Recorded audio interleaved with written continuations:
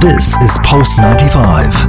You're listening to the Yellow Home Podcast. You know, Ramadan is, for me, like I said earlier, I get really emotional. So for a lot of people that might be tuning in, I, for one, and again, this is me personally as Hassan, that's how I do my daily thing. And I always welcome people to ask questions about Ramadan, and it's okay to ask questions, you know, even like, don't be ashamed, ma'am, there's not a problem, you know, it's okay. Because if it's something that you don't know, it's okay to ask. It's not like something, you know, not right. Anyway, millions of Muslims around the world, you know, Islam is 2 billion people religion. So a lot of people obviously, you know, celebrate the start of this holy month. I was talking to a friend of mine from Indonesia yesterday, and Indonesia is the highest populated Muslim population in the world, and he was telling me, like, it's just, you know, it's a festival that involves obviously fasting. Believers taking part will not eat or drink anything during the daylight hours and prayer. This is what Ramadan is, the, of course, Arabic name for the 9th month in the Islamic calendar.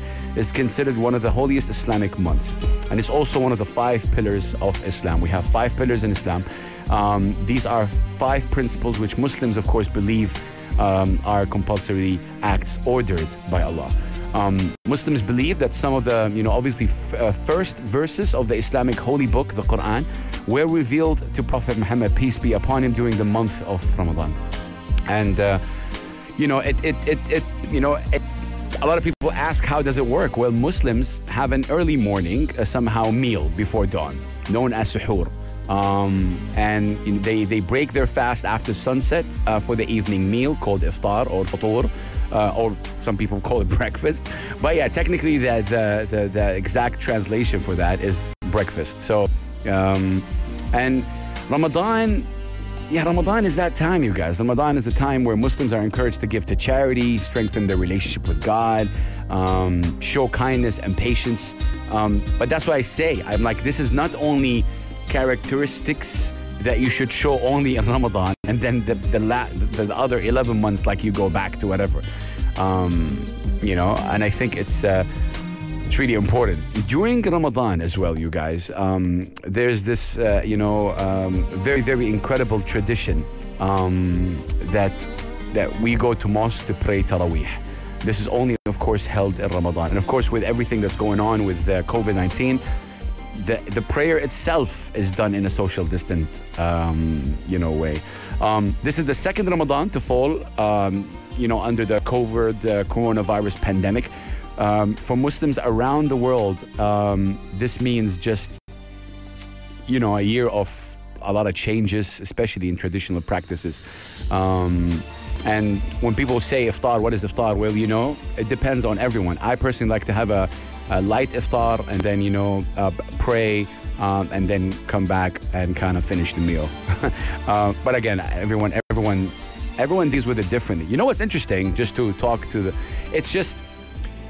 everybody deals with it differently, and even us Muslims deal with it differently. And that's why I'm asking you guys right now. I'm having an open conversation with you guys, the listeners. 4215 Itsalat, and do any question. Don't be shy. No need to message your name. Just send me any question on that line. The text lines are open. 4215 Itsalat and you'll be able to ask any question you want, anything at all, really. I will answer anything that I know. Of course, I'm not a scholar. I'm just a human being, that obviously is fasting. And it's a beautiful, beautiful feeling today. And I was telling Anna, like, the first couple of days, 2-3 days are a bit difficult. So yeah, I am in that mood right now. It is the way it is. For me, Ramadan is about family. I miss my dad. My dad passed away like 15 years ago. And Ramadan is that month where I miss him the most. My mom, I'm away from my mom, my brother, and my sister. And everyone's working, and Ramadan is really family. And it's all about that. That's it. Ramadan equal family. Ramadan equal be able to give back. Ramadan is that month where you realize, and you say, Alhamdulillah, that I'm okay. I'm able to eat. I have a roof on top of my head, And that's the beautiful thing. I know I'm getting a bit emotional, but again, I just want to get it out of my system so that we can talk later about things that are happening. But it's important to celebrate that, especially in a country like the UAE, where I want to shout out Sharjah Broadcast Authority and Pulse 95 Radio being the first English radio station in Sharjah. And we're very, very honored. I'm very honored to be here from the start. Me and Anna and others, we've been here from the start.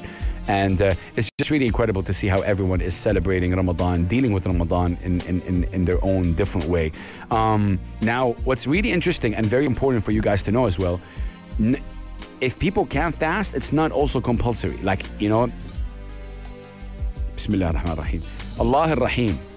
Allah is the merciful. So it's not like fasting should only be done by people who are in good health.